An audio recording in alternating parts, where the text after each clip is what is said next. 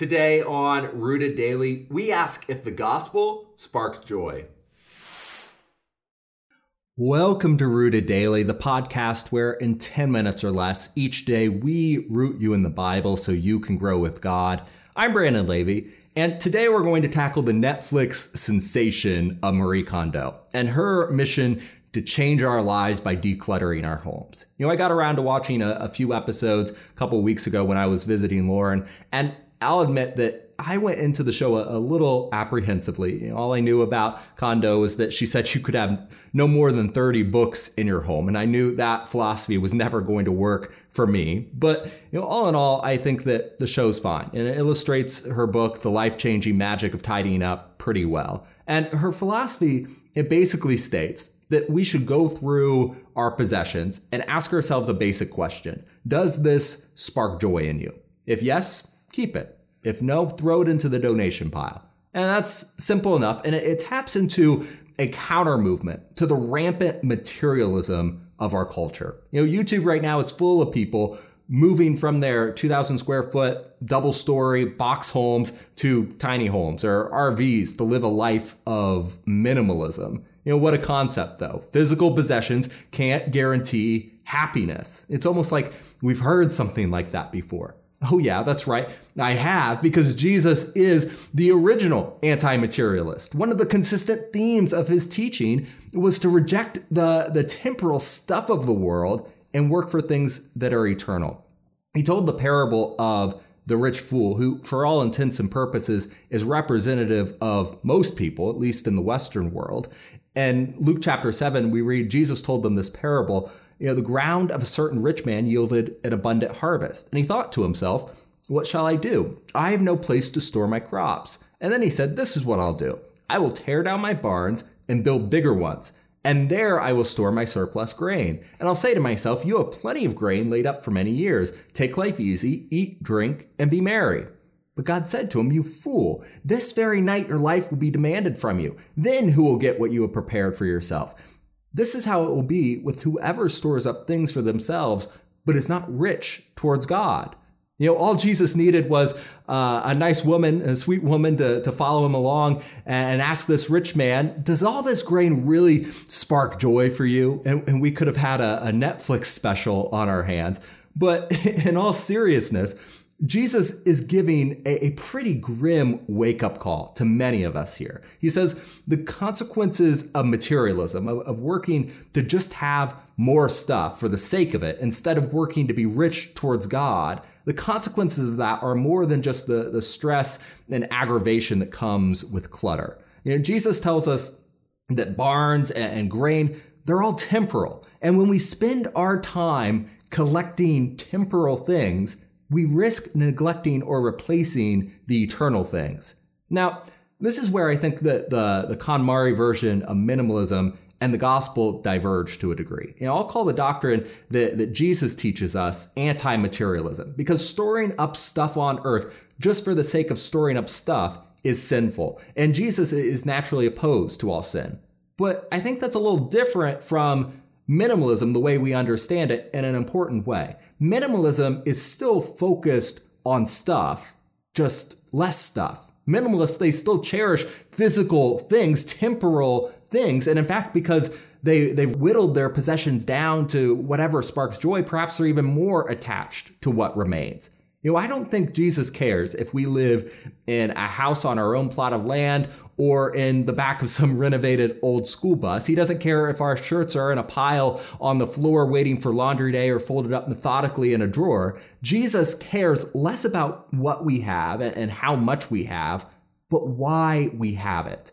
Right after this parable, Jesus turned to his disciples and he said, therefore I tell you, do not worry about your life, what you'll eat, or about your body, what you'll wear. For life is more than food, and the body more than clothes. Consider the ravens. They do not sow or reap. They have no storeroom or barn, yet God feeds them. And how much more valuable are you than birds? Who of you, by worrying, can add a single hour to your life? Since you cannot do this very little thing, why do you worry about the rest? Jesus says, the most basic resource we have, it's not water, it's not food, it's not even oxygen. It is time. Run out of time and nothing else matters. Nothing we do, no matter how many Netflix documentaries we watch, is actually going to add time to our lives. They might help us waste less time or be more efficient with our time, but not actually add it. And Jesus continues in verse 27, consider how the wildflowers grow. They don't labor or spin, yet I tell you, not even Solomon in all his splendor was dressed like one of these. If that is how God clothes the grass of the field, which is here today and tomorrow is thrown into the fire, how much more will he clothe you, you of little faith?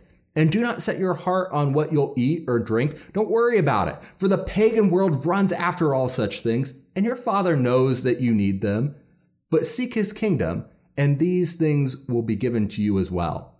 So, because of what the disciples heard in the parable of the rich man who had his barns, they should know that time is limited. No amount of worrying is going to change that.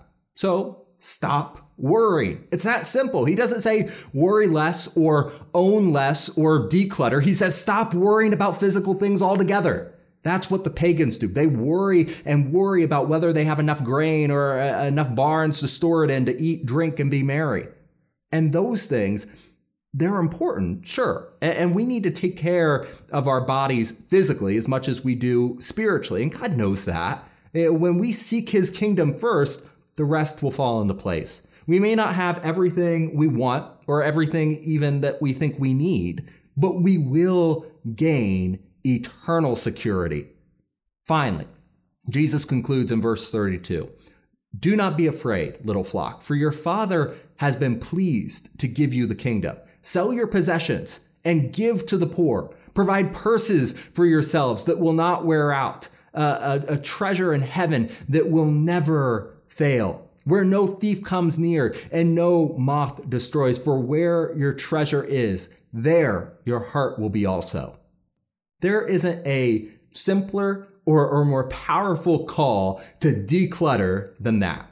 Again, I think Netflix really missed out on a real opportunity here to make a documentary. Jesus, he's not just asking us to go through our possessions and make an annual donation to Goodwill or asking if the things that we're storing up spark joy. He says, sell it all. You don't really need it. You could be on a deserted island with nothing to survive on, not food, not water, not even a coconut to keep you company. And Jesus would say, you still have all you need. Talk about packing light and decluttering. In the early church, this was exemplified over and over again. Barnabas, for example, gives this incredible gesture of selling his field to provide for his needy friends when he had the opportunity. He reduced what he had, not necessarily because owning that field was a bad thing, but because Jesus' church had a need and Barnabas knew he could help. That's truly the foundation of biblical anti-materialism. And what makes it different from our popular understanding of minimalism. Biblical anti-materialism, it doesn't just ask us to limit what we own to a few prized possessions. It tells us to be ready to lose it all when we need to. In Acts chapter 5, right after we're told about the generosity of Barnabas, Luke tells the story of another man named Ananias and his wife Sapphira, who also sold a piece of their property to use the money for the work of the church. The only difference was they kept some of that money back for themselves, and they lied to the church about it. And their possessions, they meant so much to them, they couldn't stomach parting with all of it. They could reduce, but they could not trust Jesus enough to sacrifice everything. And Peter told them, knowing what they had done, Ananias, how is it that Satan has so filled your heart that you have lied to the Holy Spirit and have kept for yourselves some of the money you received from the land? Didn't it belong to you before it was sold? And after it was sold, wasn't the money at your disposal? What made you think of doing such a thing? You have not lied just to human beings, but to God. And when Ananias heard this, he fell down and he died. And the same thing happened to his wife. Peter made it clear to Ananias that it's all right to have physical possessions. Having stuff is fine, but loving that stuff more than what is truly important is sin.